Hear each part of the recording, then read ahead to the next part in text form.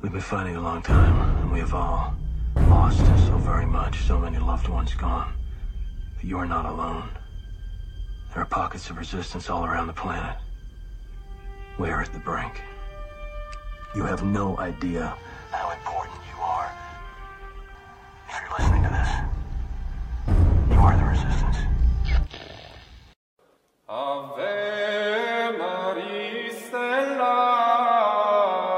Dei Mater Alma, atque semper Virgo, Felix te porta. Everybody, stay with Sense Fidelity. I'm coming at you once again with another, well, it's going to be a book review, kind of, or Ecclesiastes, end times type, a little bit of everything. You're going to love this. I talked to Desmond long ago, and I didn't want to get off the phone with him, so we're going to have to force me to hit the stop button when we get done with an hour of this. So this is Desmond Birch, author of Trial, Tribulation, and Triumph. If you don't have this book, get it. You don't need to read it in one day because you won't be able to. But links will be underneath the show notes. But anyways, welcome Desmond Birch. Desmond, how you doing? Hi there, Steve. Can you hear me all right? I can hear you just fine. Thank you for doing this. I'm very pleased to be doing it. Let me mention one thing. When you go to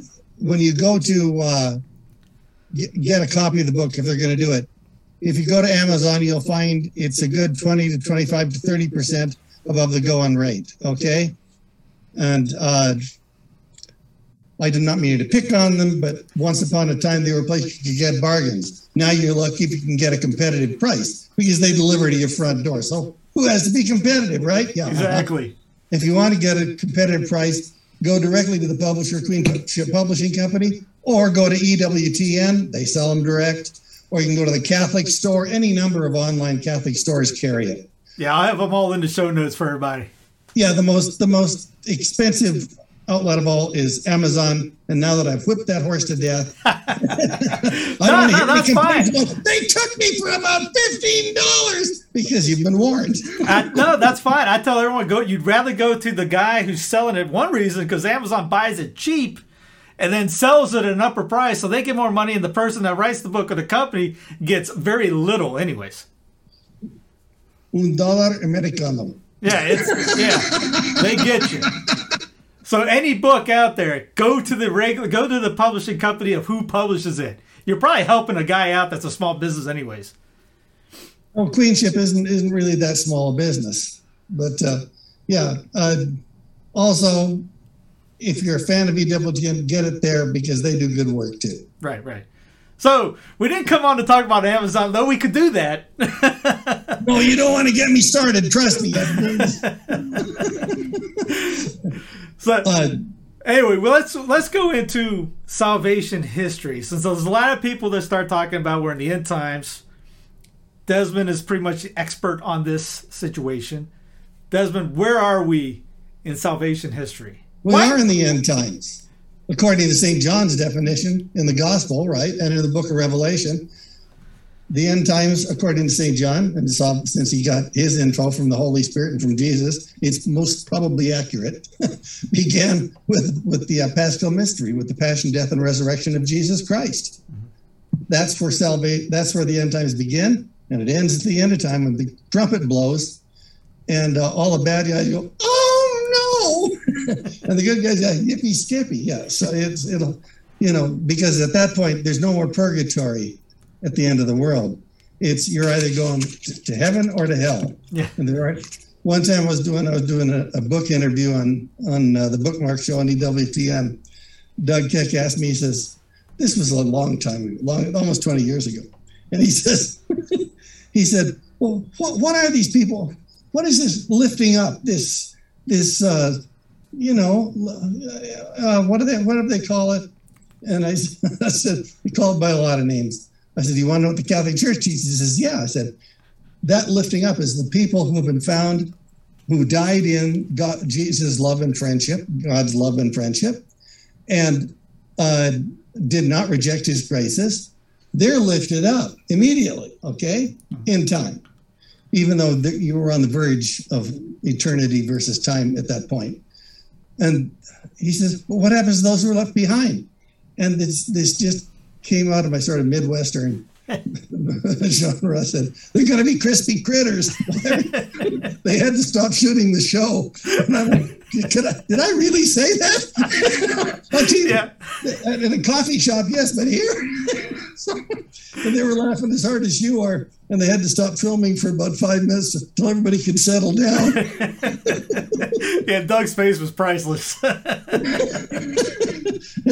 any rate, so we're in those end times, somewhere between the resurrection of Jesus Christ and then obviously his ascension and the end of time. Where do we fit? I've been studying this subject for almost 50 years. I got really, really serious about it in 1973. And we don't have enough time for me to tell you the story, except I got an emotional shock when something I said couldn't possibly happen anytime in the foreseeable future, certainly not in my lifetime, happened within about 90 days after that. And I might as well tell it. Go for it. I was given a small book on Catholic prophecy, private prophecy, okay, private revelation.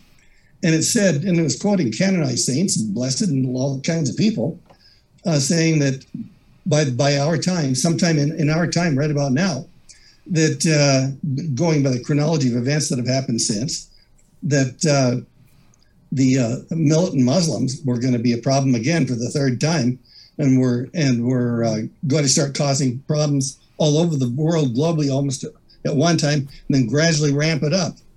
And I said, this friend of mine, he'd invited me to lunch, and he says, I want you to read this book. I know you're tied into Washington, D.C. I just come back from working as a press secretary on a presidential campaign. So he assumed I knew everybody in Washington, D.C., which wasn't true. But I did know some valuable folks in the intel community. And he said, tell me what you think of this book. When I got back with him, I told him, I met with him and I flipped across the table at a restaurant. And I says, anybody takes seriously the idea that those kind of guys can become a problem anytime in the 20th century, I said, they got to be smoking funny stuff because they don't have the slightest understanding of geopolitics today. A couple of months later, the Arab oil embargo started, right? Yeah, people were in lines. We almost couldn't go on vacation because you couldn't be sure you could get enough gas to drive from Denver to Seattle to see Grandma and Grandpa, right? And you wouldn't be stuck somewhere out in the flatlands of Wyoming waiting for a fuel truck that the feds would send 3 months later. Yeah. At any rate, he invited me out to lunch again. I'd forgotten about the whole thing. Get to lunch and he says, oh, by the way, he reaches into his briefcase, spins it across the table towards us, want to read it again? And I said, maybe I ought to give that a second try. And give me a weekend, I'll look through it. So I've been into what the church calls eschatology, the study of the eschaton, the very end things. There's 2 levels to that. Our personal eschaton at the moment we die, or at the very end of time, and what happens at the very end of time at the general judgment, because we have our private judgment where we'll get a preview of coming attractions or distractions, whichever the case may be, and the other at the end. So when I ran into this, I realized there's another aspect to this. And by the way, I took a terrible pounding from people who said, what are you doing putting St. Hilda? There wasn't any from her in the other book, but I'd become quite an expert on St. Hildegard, I thought. And I was pretty much. Uh-huh. And a lot of her stuff that hadn't been translated in English, I had to translate it from the Latin, and that took a substantial amount of time. I bet. At any rate, she clearly was featured in this book, Trial, Tribulation, and Triumph, not massively, but heavily. And said, she's not even a canonized saint, Desmond. Why? What's going on? Why? I said, someday she'll be a doctor of the church. And I told him all that. Not just a canonized saint, a doctor of the church. How do you know? I said, well, one of them who was really ticking me off, I said, because I've forgotten more theology than you know if you live for the rest of your life and do nothing but study theology. How's that?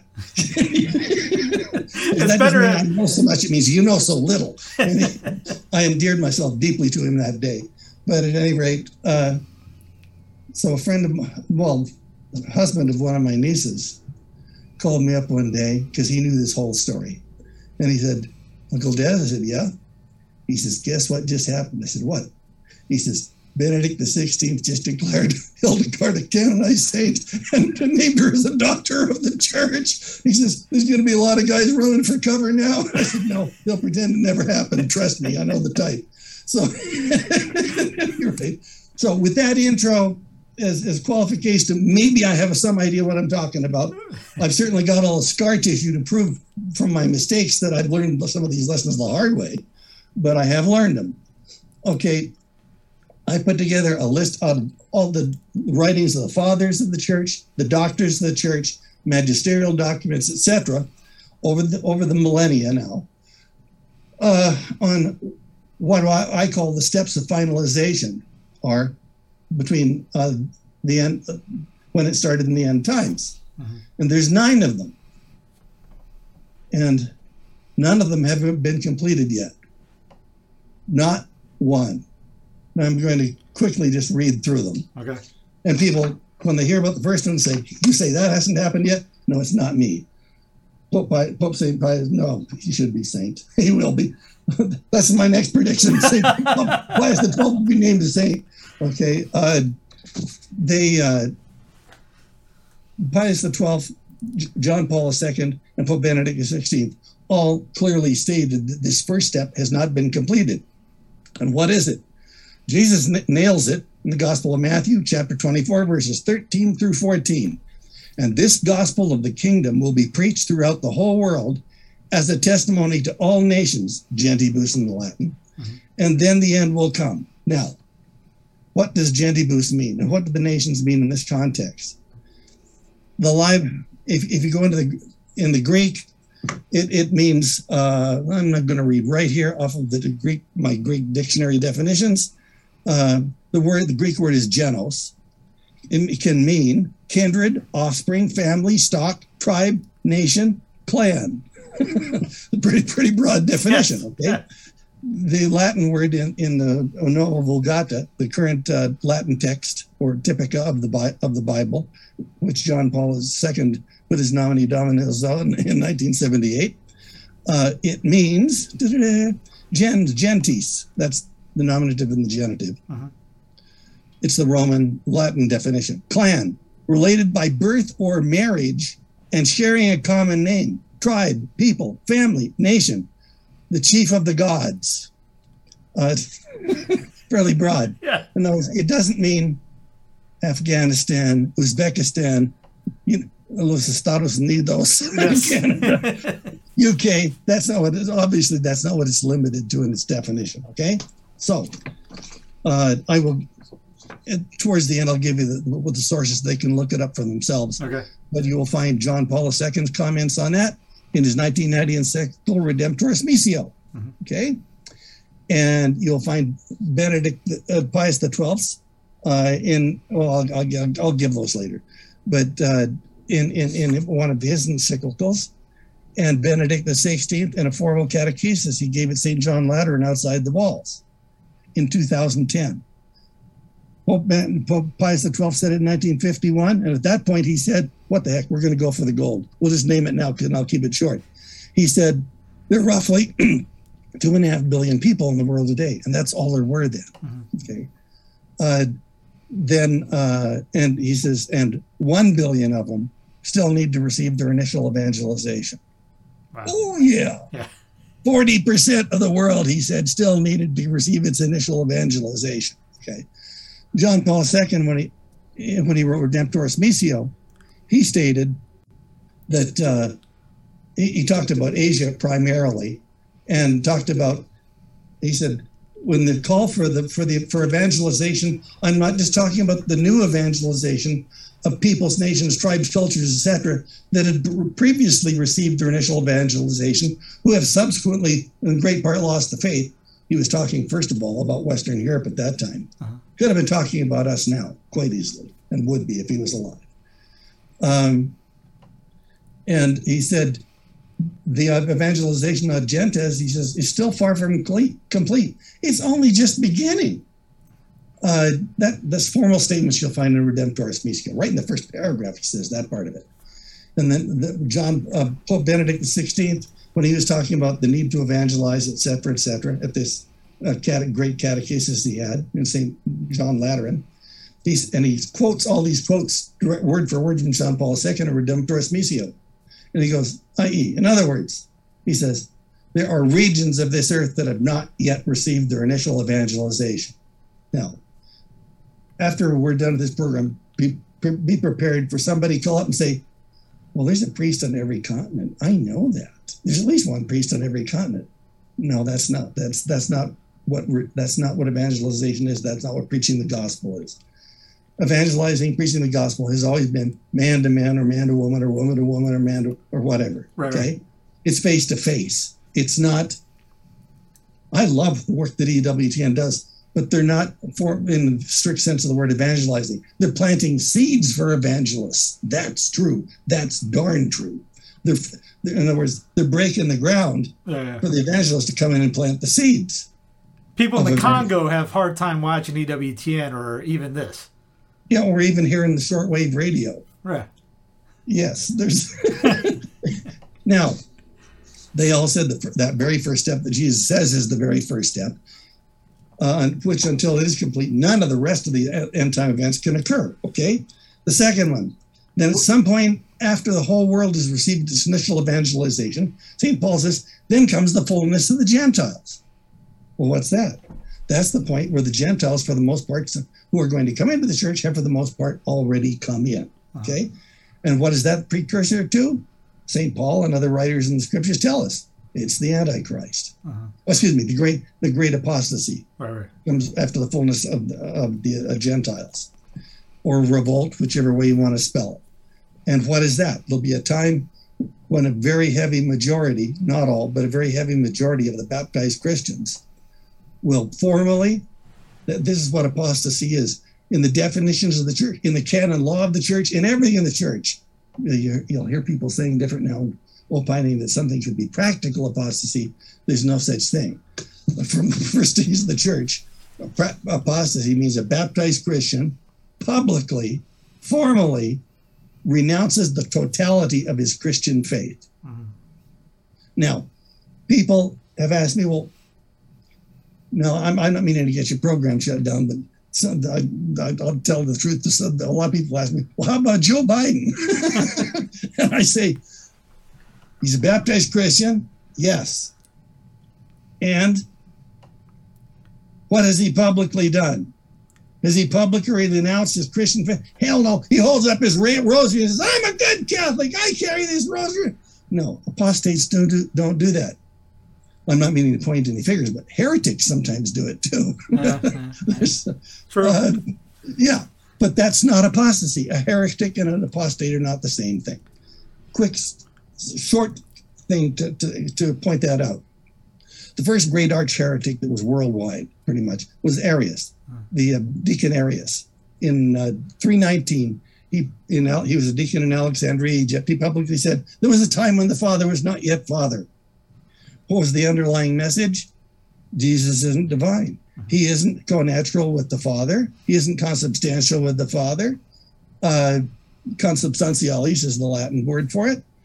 He's not co-eternal with the Father, etc. He's not God. Okay? Now, once you've said that Jesus isn't God, wouldn't that qualify somebody as an apostate? Not according to the Catholic Church.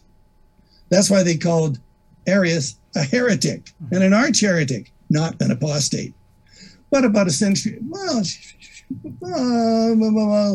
a little bit later, we run into Julian the Apostate, about a century and a half or to 3/4. He was an orphan. He was adopted, taken in by a Christian family, received a tremendous education, became a great leader in the Western Roman Empire. At that point, the Roman Empire had been broken up into different blocks, and with claimants to being the emperor in these various parts. And he somehow came, after he became emperor of the Western Empire, he became enamored of the idea that, all this division has come in since Christianity. I know what. If we want to put the empire back together, all we got to do is bring back all the pagan mystery cults and all the pagan idol worship. And that'll bring everything, and I'll be the head of it all. Feel like dodgeball. That's a brave move, Colin. See how that pays off. Yeah, he sold his birthright for not even anything as nutritious as a bowl of lentil soup. Yeah. Just for an ego trip, okay? Now, the church calls him an apostate, still does to this day. Julian the Apostate. You take any church, even civilian history courses, Julian the Apostate, that's what he's listed. Why didn't the church call him a heretic? Because he wasn't just a heretic. He had completely renounced publicly. He was a baptized Christian, was publicly and fully repudiated the entirety of his Christian faith. That's what an apostate is. Yeah. You have people running around all over the place today, and many of them are good people. That's the big problem. There aren't a whole bunch saying it, but there's some saying it who are good men. I know some of them, and I respect them, and I love them. But they're really, really wrong on this. And this isn't me saying so. This is the church's definitions I'm giving you. Mm-hmm. You find the same thing in a Catholic encyclopedia. I mean, this is not exactly a deep, dark secret, what the church says apostasy is. At any rate, after the fullness of the Gentiles and the great apostasy, then that sets the stage for the Antichrist. Okay. Mm-hmm. Yeah. We don't need to go into that, and we all know what that is, I'm sure. Okay, that sets the stage for the coming of the two witnesses that John talks about in the book of Revelation. Okay, God's going to send these two witnesses to Jerusalem to confront the Antichrist to his face. They are very convincing with both the Gentiles and the Jews, and the Antichrist has them slain right in the streets of Jerusalem and orders that the bodies be left there for 3 days to rot, I guess. Mm-hmm. And at the end of those 3 days, everybody in Jerusalem hears a voice from heaven says, telling these two witnesses to arise. And they do. And of course, to say that Antichrist is a little frightened would be probably an understatement. And one of the oral traditions of the church, it's not a dogma of the church, but it's pretty common oral tradition, which comes from the very earliest days of the church, is that at that point, the Antichrist, and this could have come from the oral teaching. St. Paul tells the Christians, therefore, brethren, stand firm and hold fast to the traditions, handed down teachings, which you've received from us, either by word of mouth or by our letter or our word of mouth. Mm-hmm. In other words, either our oral preaching or letters from us, either one. Hold it all. They're all of equal importance. And the earliest tradition with a small t, not the capital T of the church, is that this was a very common passed on belief that they got from the apostles, but it's never been declared to be a dogma by the church. Okay, is that these two witnesses are basically Enoch and Elias. Mm-hmm. St. Paul talks about it. He says Enoch didn't die; he's taken straight. Well, what's been going on ever since? Well, and I try to stay away from private prophecy, so I'm not gonna take that any further. If I've got all week, you're gonna find private prophecy, a couple of 100 pages of it from Canonized Saints, Blessed, Venerable, etc., church-approved sources in TTT. But we're going to stick with just this sacred scripture and sacred tradition for the most part today.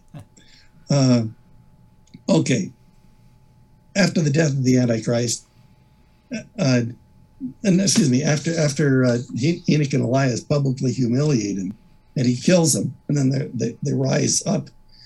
What is stated is that he then will try to simulate the ascension of Jesus, and through some magical powers from Satan, he's able to rise up into the sky from the ground. And then, when it says in Scripture that God will destroy him with the breath of his mouth, right? Uh-huh.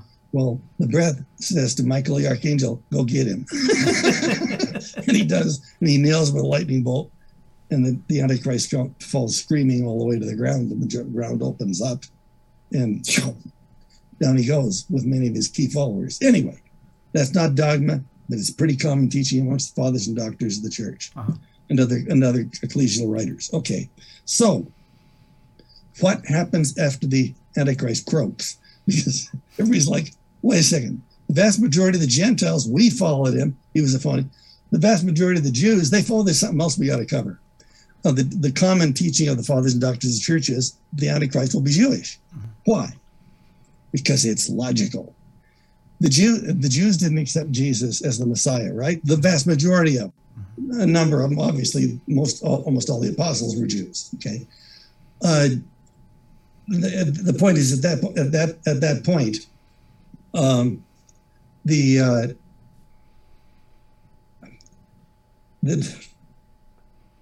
the Jews are going to turn on the Antichrist because they're going to realize that they've been schnookered. Now, how did the Antichrist fool them?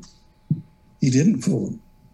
He had to have proof he was a Jew. Why? Because the Antichrist would never accept anything but a Jew as the Messiah, would they? Mm-hmm.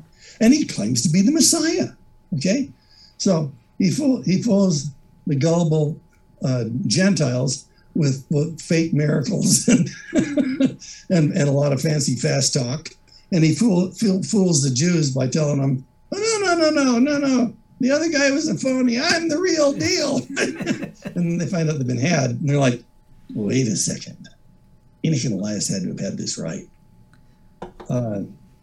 And that is where the mass conversion of the Jews comes from, okay? At that point in time. Shortly after the death of the Antichrist, according to, if you can read Latin, you can read it in the original Latin, or you can get my translations in TTT, Trial, Tribulation, and Triumph, of St. Robert Bellarmine, a doctor of the church, the last doctor of the church to do a serious, in-depth study in the eschatological teachings of the church. And he states that the fathers and doctors of the church, and he had studied them all his life. He said, they are virtually unanimous, but they don't all talk about it. He says that the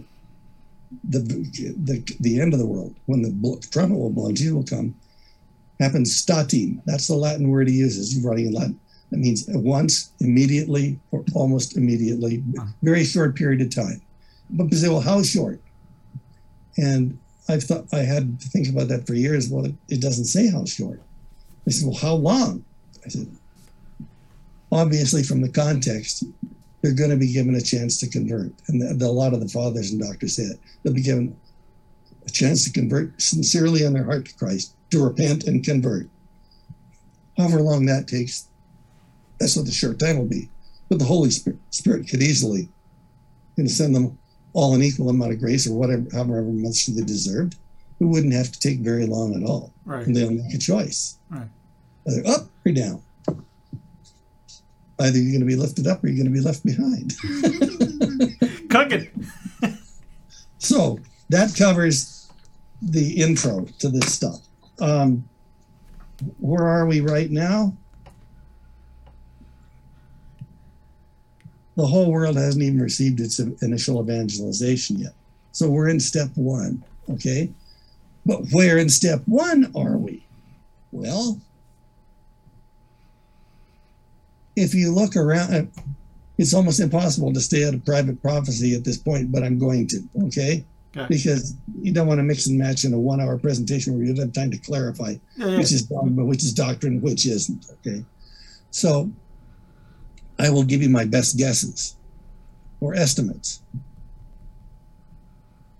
Right now, the countries of the West, not in the East, this is not happening in the East, in the Eastern Christendom, okay, in the Eastern Church, and I'm not talking about the Eastern Orthodox, I'm talking about Eastern Catholics. Right. In large measure, they're hanging in there like gorillas hanging out of a branch. They're not turning on Christ the way we are doing in the West. My personal opinion of this is that we are reaping the harvest of a culture which has been filthy rich for so long, it has lost its faith. Look at the history of the Old Testament Jews.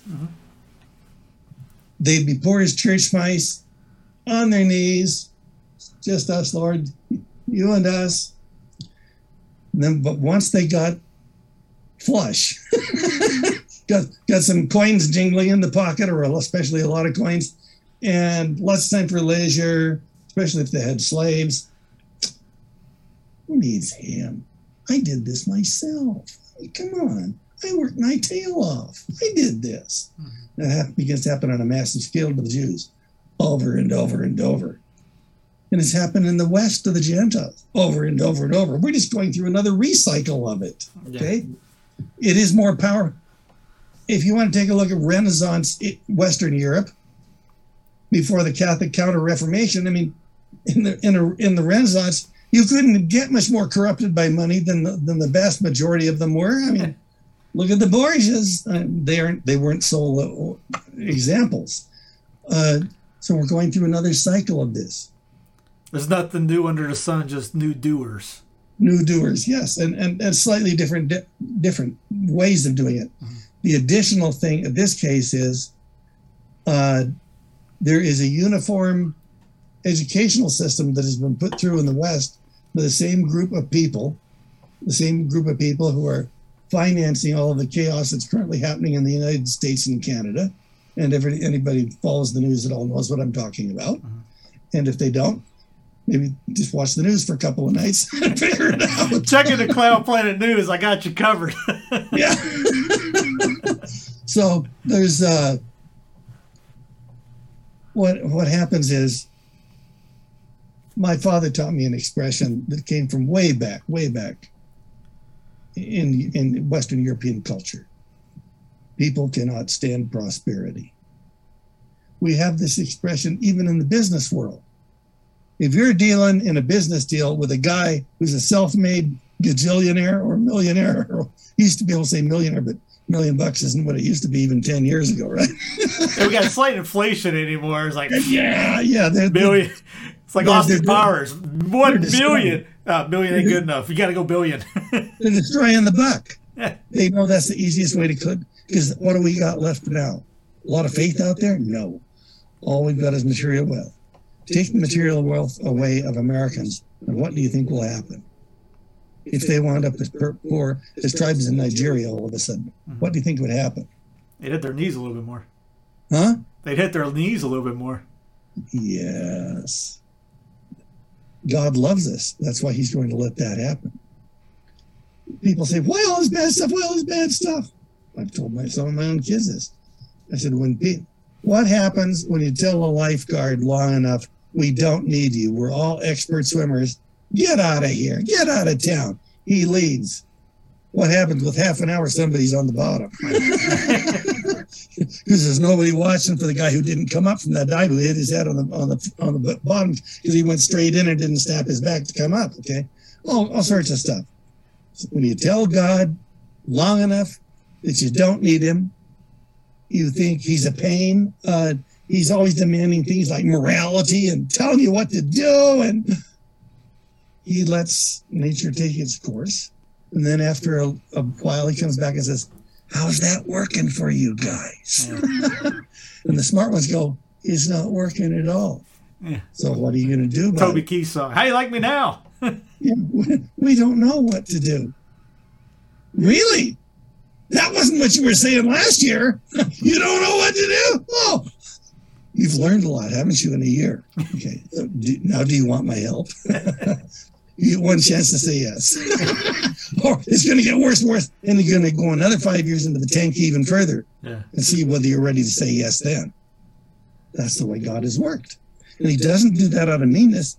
He does it because we're dumber in a box of rocks, most of us. I mean, it's easy for a lot of men think they're really, really smart. Compared to even an angel, they're dumber in a box of rocks, let alone God, okay? Mm-hmm. But they really think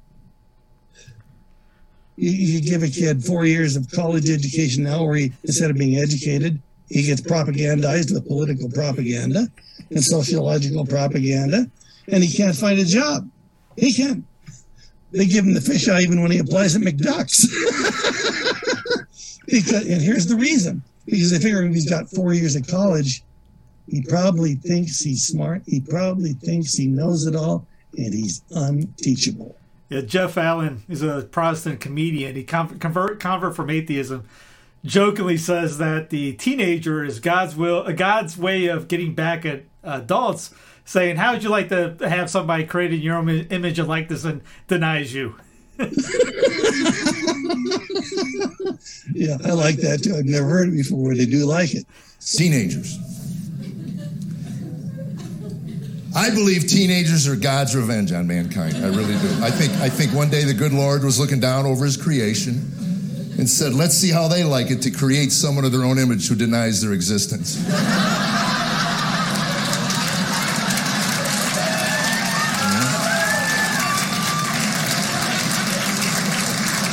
Because I have read the Bible more than once, cover to cover, and it never mentions how old the devil was when he rejected God's authority. If I'm guessing an age, I'm saying 16. So basically, what do we do now? There's only one thing that will do any good. And you already know what it is, and probably most of your listeners do. But he's not looking for some more prayer than before. Both private prophecy and public prophecy state the same thing. I'll just put it that way, okay? He's looking at this point for some real conversion on the part of the people he's showered with graces. That's us in particular, baptized Christians. Now, where does that leave us Catholics? Well, since we got this, the Protestants have, most of them, not all, have the graces of the sacrament of baptism, okay? But the rest of them, confession, the Eucharist, the blessing to come with the sacrament of marriage. It is a sacrament. All the sacraments they don't have. And where does that leave us? This is Desmond Birch talking now. This is not God. This is I've been mulling this over for over half a century. And yes, I am that old. I was born before the Japanese attack on Pearl Harbor, for those of you who are wondering how old I am. So I've had plenty of time to thunk this through. Basically, one piece of scripture seems to answer it all. He to whom much is given, of him much is expected. We've gotten all the sacramental, ordinary grace goodies. So where should we be compared with our Protestant friends? Well, wouldn't it make sense that we should be so darned in love with Jesus that they'd want to have what we got? Am I there? No, I'm working on it, but I'm a lot closer than I was 10 years ago. I can tell you that. And just because I'm 80 doesn't mean I got one foot in the grave and the other one on a banana peel, okay? God's given me a fairly sound body. Unless you see me grab my chest and keel over and say, this is the big one, Steve. I'm probably going to make it through the program, okay? That wasn't a challenge, dear Lord. Anyway, the popes have all said what we have to do. And how many Catholics do you see doing it? Each one of you who is listening to this, let me ask you a question. What I'm about to tell you, are you doing it? Are you? And have you? I'm talking about evangelizing, like the apostles and the disciples that Jesus sent out did, on the street corners, in the highways and the byways. Does everybody within 5-10 circular blocks of you know you are a Catholic and an evangelizing Catholic? Have you been door to door announcing the good news to them and telling them all the good things that Jesus has done for you in your life? And you can't fake it. If he hasn't if you can say, hey, all these great things he's done for me, you've got to have some name that are specific. And if you think about it very long at all, you say, oh yeah, he did do that. And then there was that one back. It'll come to you if you start looking. And if you're enfeebled, like me due to age, ask him, he'll help you out. He'll give you the kick in the rump that'll remind you about all the times he saved your bacon. And there's every one of the popes, Pius XII, who talked about the issue. Pius XII, also Paul VI, also John Paul II, and Benedict XVI have screamed that all the efforts of the church, not 100%, but the heavy emphasis of the church in our time has to be evangelization. That has got to be where it's at. If you want to know where you sit right now, if you do not evangelize, he's going to ask you when you die, why didn't you? Especially if you heard this little broadcast. Because if you didn't know it before, you know it now. You read Redemptoris Missio from John Paul II in 1990, and Pius XII from 1951. And I've been trying to fake it because I'm being of an advanced age. I can't come up with the title for the document. And I've been trying to go, come on, guardian angel, give me the title. I know it. Precones, that's the second word, Precones. Okay, and John Paul II, Pope Benedict XVI, 20 years after that, in 2010, St. John Lateran outside the walls. They also, what he said, there are regions, I mean, he's talking about entire regions of the earth that have not yet received their initial evangelization. And you'll find people like, they'll say like, where? Well, there's so many of them, they couldn't list them because it's not nations or countries that they're talking about. In many cases, for instance, you go to all of the stands, Afghanistan, Uzbekistan, all of them, okay? They cover a massive part of Asia, right? Yeah. Okay.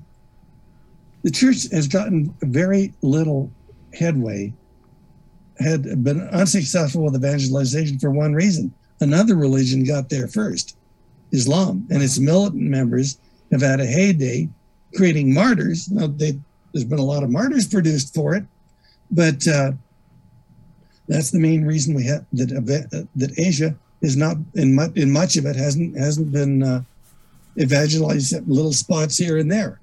The regions he's talking about are all the places outside of those little shells where it's been gotten. When somebody say, well, EWTN's broadcasting in there, we already covered that. That's not evangelization. That is not what the church has always done. Jesus showed when he talked about this, about, go out and talk to all the nations, he was talking about face to face. He wasn't talking about using radio bands, radio waves, or sending letters, okay? Face to face. So, yeah, the radio is good for us to get a little motivation. Yeah. But if you're going on a sales pitch, you need to be face to face with the person you're selling to. Exactly. And the airwaves can be good for catechization to people who are interested, okay? Yeah. But the catechization does not require a face to face, but preaching the gospel does. Mm-hmm. That's why the church is so careful to only have priests preach the gospel. Or deacons, okay, or ordained clergy, and the preaching that comes after it, okay. And if you were in a parish where they've been allowing somebody besides a priest or a deacon to preach, that's been getting rarer and rarer in the last 10, 15 years. You need to attend services in another parish after you've instructed the pastor about what's wrong with that. At any rate, there are so many aspects to this that, this is really a short breve of even what I normally do in weekend seminars and things like that. Usually this material, when it's done right, takes at least a whole weekend. Yeah. But we're covering the basics here. We can expand on that in another show down the road too. Just give them a little cliff note. Okay, yeah, that's all we're doing. That's a great example. Cliff notes. Now, you've heard people tell you that you shouldn't be out there evangelizing Jews. That's going to come as a tremendous surprise to Jesus, isn't it? That's 90% of what he did. Yeah, I like to see his face. Really? And you hear some surprising folks say things like that. I mean, maybe if you know the lay of the land currently, it wouldn't surprise you. But there are some people who should know better who have been telling people, no, you cannot evangelize a Jew. You don't try to choke your Christian faith down. But if he seems interested, if you're having lunch with a Jew and he said, "Who says grace, you or me?" And he goes ahead and says, "You." Well, it's in the name of the Father and of the Son and of the Holy Spirit. And you don't shirk the sign of the cross, and you give the blessing in Jesus' name. That is a form of evangelization right there, because that guy's going to be wondering, where does he get that kind of moral courage? Yeah. From the sacraments. That's where you get it. There are today there's a great article in the Catholic Thing, okay? And it's on, just this morning I found it. It's up talking about the sins of presumption, okay? Of Catholics and everybody else, thinking Catholics have been brainwashed into this. There weren't many Catholics when I was a boy bought into this stuff. Well, since Jesus prayed that we all might be one, and he was one with the Father, and if we're baptized, we're one with him, then we're really kind of God already, aren't we? and everybody, whether they're baptized or not, they're all God's creatures. All God's creatures get to heaven, right? No. You will hear some funny voices talking about universal salvation these days. And that's been going on now for about 25, 30 years. And I'm not meaning to pick on anybody, but if that were true, would the Catechism of the Catholic Church say that all the souls of those who die in the state of mortal sin go immediately to hell, and it is forever? There's going to be there's a lot of people for 1900 years that were wrong then. Yeah, and people will say, some people will say, yeah, but that doesn't say there's anybody in hell. Gee, does the church waste her time using up space in a catechism talking about something that doesn't exist? Yeah. Come on, wake up and smell the coffee. Let me wave the coffee cup under your nose. Smell the sulfur. Yes, you've got that kind of false doctrine. I'm calling it what it is. It's false doctrine, flat out. And I don't care whether you hinted at it in a book called Dare We Hope, or whether you're a well-known TV evangelist. Names are escaping me. That is not what the church teaches now, nor has she ever taught that. Origen taught that, final apokatastasis, and he was condemned for it. I'm going to pull this book out if I can find it. It's by Pope. Yes.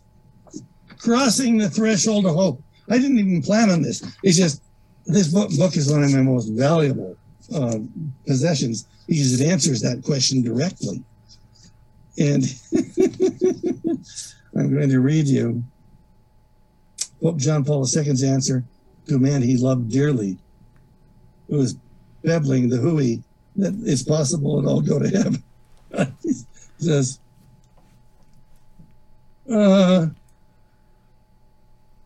eschatology has already begun. Is it okay if I just read out of here? Oh, yeah, go for it.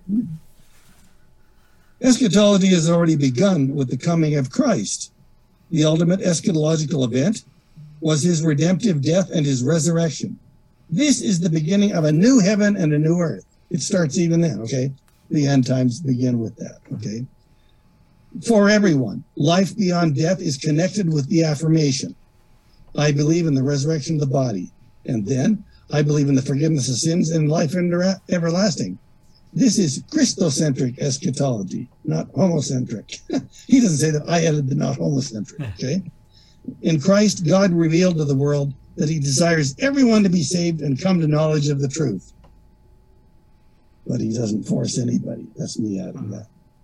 The phrase from the first letter to Timothy is fundamentally important, is of fundamental importance for understanding and preaching the last things. If God desires this, If for this reason God has given his Son, who in turn is at work in the church throughout the Holy Spirit, can man be damned? Can he be rejected by God? The problem, John Paul II was a diplomat, a master diplomat. The problem about hell is always disturbed great thinkers in the church. So he gives them the elevated status of great thinkers before he yanks them back down to reality, okay? Beginning with Origen, who talked a final apocalypse that all souls in the end will be reconciled, to which some of his contemporaries said, oh, then that poor devil Satan, he's not condemned to hell forever. They just laughed their fannies off at poor Origen.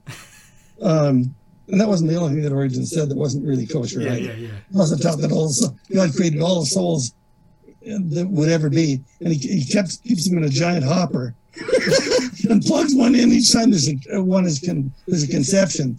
That's not what the church teaches. The churches teach that at the moment of conception, God creates a unique soul right then for that individual. Right. But then, who cares what the church teaches? If you're an enlightened 20th or 21st century theologian, yes, you know, saying anything if you're a theologian, right? The problem of hell has always disturbed great thinkers of the church, beginning with Origen and continuing to our time with Mikhail Bulgakov and Hans Urs von Balthasar. That guy. In point of fact, the ancient councils rejected the theory of a final apokatastasis. I'm losing my place here. According to which the world would be regenerated after destruction and every creature would be saved. A theory which indirectly abolished hell. Okay? But the problem remains. Can God, who has loved man so much, permit the man who rejects him to be condemned to eternal torment? And yet, the words of Christ are unequivocal in Matthew's gospel. He speaks clearly of those who will go to eternal punishment. Matthew 25:46. Who will these be? The church has never made any pronouncement in that regard. Okay, at any rate, that's about as concise as you need to get to deal with the idea. Anybody who's telling you that everybody could be saved, or it's okay to pray that everybody's saved, I don't care whether a butcher, a baker, a candlestick maker, or a parish priest or a bishop. They don't know what they're talking about, and that doesn't mean we should be poking fun at them or ridiculing them. Mm-hmm. Pray for them and be kind to them. If you run into on a street corner, treat him with love. And then have the courage to say, what about what John Paul II said in Crossing the Threshold of Hope? He says you can't believe in that everybody is saved. It's not something you can pray for. I promise you, with the help of the Holy Spirit, if I ever run into him in person, not in front of a crowd where I'd humiliate him, but privately, I'll say it to him. Somebody needs to do it. I remember there was a guy, he's an apologist long ago, said that every time he'd get out of the car or go into a building, he would say a prayer saying, please, if there's any way that I can evangelize somebody, let that door open. He said every time that happened, every time he'd go in to just buy some bread, somebody would say something that there was an opportunity to, like, say you're Catholic, give him a miraculous medal or something. We don't even do that something anymore, right? It's almost like, oh, well, we'll just go by. Hey, how's your day? Nobody cares. That isn't gonna pass the muster drill when I croak. After what I've just said, what do you think would happen to me if I ran into a parish priest or a bishop who was saying that there was universal salvation, it was okay to believe in it, and I sung dumb? Uh-huh. What?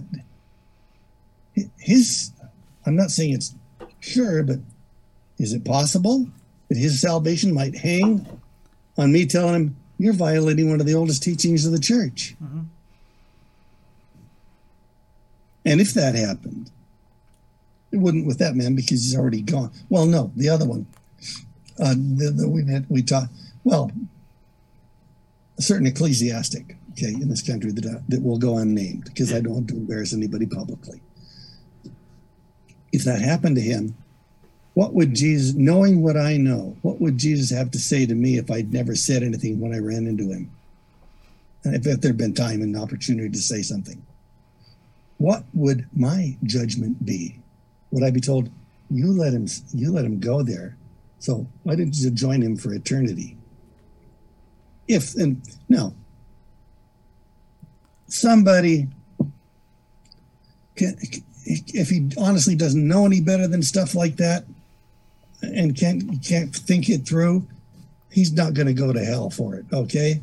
But he get a long time in purgatory for not listening because other people have told him that, okay? But would that leave me off the hook? Yeah, no. To add my voice? No, not for a New York minute. It would not. Steve Ray has a good one I remember from years ago. I've always remembered it since he said I saw him do it live.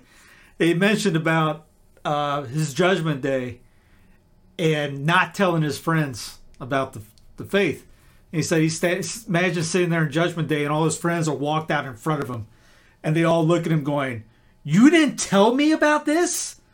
While they're getting dragged, and he goes, what's going to happen to me after I see all my friends dragged out in front of me, and I never had the courage to tell my friends about this? As one priest says, we have the cure for hell. What would you have if you had the cure for cancer? You'd tell everybody about it. I'll give you another one. I've had dreams about this one, and usually dreams are for forerunners of reality. Often are forerunners of something that's going to happen down the road or something that happened a long time ago. It's that I run into a Nancy Pelosi or a Joe Biden or any number of other Catholic politicians who are promoting abortion, the murder of babies. Let's call it what it is. It's murder. And the message has come through to me again and again is, I'm supposed to say to them with as much love as possible, I don't want anything bad to happen to you. Do you know what's going to happen if you don't repent and convert when you die? All the little fingers of every baby that you were part of who was murdered in the most excruciating, painful ways is going to be there at the judgment, pointing the finger right in your face and at your heart saying, "You murdered me." What are you going to say to Jesus? They really need somebody to say that to them. They do. Now, if you say it with hate, they'll know hate when they hear it. Yeah. You don't want to go Westboro Baptist on anybody. No, that's another one of the major points that I make in these seminars. I close all of them with close to the end and say, you've got to do whatever you're going to do in evangelization and witnessing with love, because nobody is ever converted with hatred or judgmentalism. If I think I'm better than Nancy Pelosi, then I better keep my damn mouth shut, because it's going to come through. Yeah. That I'm just another damn Pharisee. Okay. If I think I'm better than Joe Biden, just because I've never tried to get some baby killed, if I think that makes me better than him, I don't know his background. I don't know how well he was formed in the faith. I don't know whether he got a decent catechetical background. I do know Father Drinan, another lovely Jesuit, went to work on him and the Kennedys and all that bunch to convince them that the church really never condemned abortion from the moment of conception. It all started with the quickening, with the first time the mother felt the baby kick. That's pure honky. It's, to use an old Irish expression, that's a load of road apples. Yeah. I was just thinking, I never sold anything with yelling at somebody. No. If they see that you love them, they can take almost anything from you. If they see that you don't, they can't take anything from you. Why? Because you're denying Jesus Christ in your soul, in your heart, and the Holy Spirit. If you speak with hate or Pharisaical judgment about people, it doesn't even have to be hate. If I act or think or talk like a Pharisee, don't do it. As what John of the Cross says, where there is hate or evil, put love. Where you got to put love into it. Where he got arrested and condemned by others, St. Paul says it put out hot coals on their heads. Yeah, hot coals of love on their heads. Yeah, it's a hard thing to do, and you can't do it. I can't do it. The only person who can do that is the Holy Spirit. And he only will do that. I will tell you a story. How much time do we have? Story time, go for it. We'll wrap it up after. Years ago, I would say, well, it was years ago. Less than 20, more than 10, somewhere in there. I was in a prayer community. And on Good Friday, we all went at our parish to the Good Friday services, the kissing and the cross and all of that, and the scripture reading and all that. Afterwards, we went to one of the members' home, and where there'd be further scripture reading, and this time a big cross, not a little one held by the priest, that everybody, they could take as long as they wanted, telling Jesus they accepted his cross and their own. Most importantly, their own. Would give them. There's not time, and there wouldn't be any point in going into it, but some pretty horrific things that happened to me in my life, starting when I was 8 and 9 years old. And it wasn't child abuse, okay? In case anybody's wondering that. It was in one sense, but not the kind that, thought of so commonly. We used to get beat up. We got beat up on a daily basis going to St. Mary's grade school, the kids at the government school in Vancouver, British Columbia. Some days it didn't happen, but most days it did. 5 to 10 to 1 odds every time. And the nuns told us, turn the other cheek. The pastor and my father says, "This is a man's world. You got to stand. You got to make them pay a price. They want to come at you. If they realize they're going to get a shine or a bloody nose or whatever." This went on and on and on. And one day, they dragged me into an alley with my sister running into the candy store to ask this man to help. They had a hacksaw blade, and they were going to take it to my face once they had me down on the ground. What saved it was this big Scot. I don't know how big he was a giant veteran of World War II. Came boiling out of the back of this candy store. And all of a sudden I saw bodies flying through the air. He was not picking them, throwing them off. He was booting them off. And they weren't getting up real fast after they hit the ground either. He lifted me up and dusted me off and took me into the store. I was so... I can't go into the psychology of it. It would take too long. When I blocked that, I did a mental block on that. Within 5 years, I could not remember it. It was too scary. I was 8 years old. At any rate, that and some other things that happened to me in my adult life, which weren't as bad as that, but they were bad enough.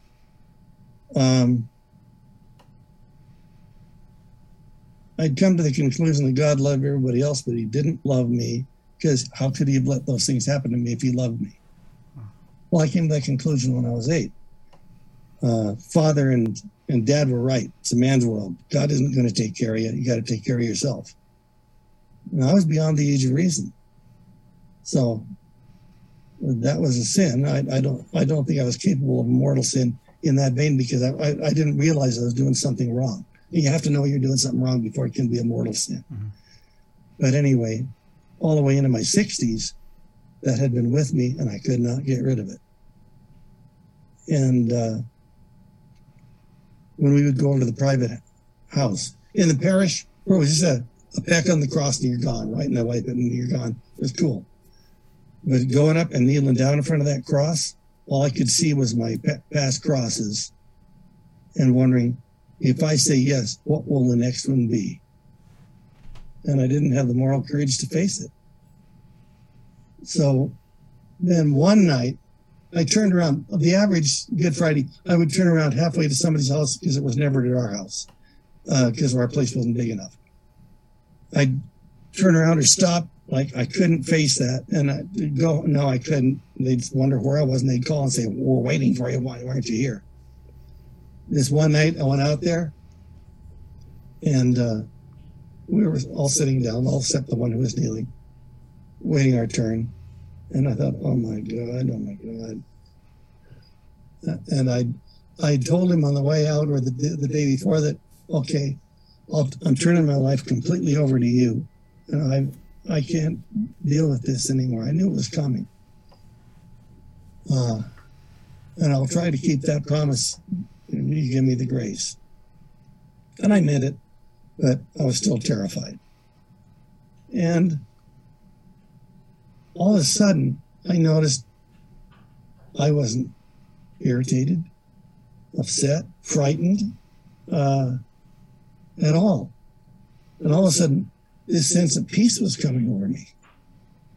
And I thought, this is funny.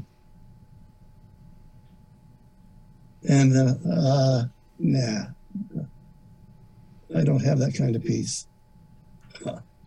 When's the other shoe going to drop? I remember thinking that, when's the other shoe going to drop? And it didn't.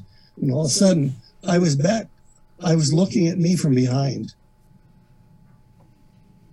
and seeing everybody else in that room, and a feeling of total, absolute peace that I had not had since I was a little boy. That came over me. And I thought, when I was driving home, I thought, oh, yeah, I go up to the cross. You're supposed to just balance yourself and kiss it, and I did not make this decision. This had nothing to do with me. My arms flew around it. Holy Spirit. I was never able to evangelize right till then. That's because I was holding something big back. You can't evangelize if you're holding something big back. He wants all of us, every one of us. He wants all of you, every bit of you. And whether you can't do that for yourself, he gives you the grace. I could tell you 2 more stories, that similar pace coming over me when the Holy Spirit intervened. Sometime in private, I'll tell you about it. They're even wilder than this.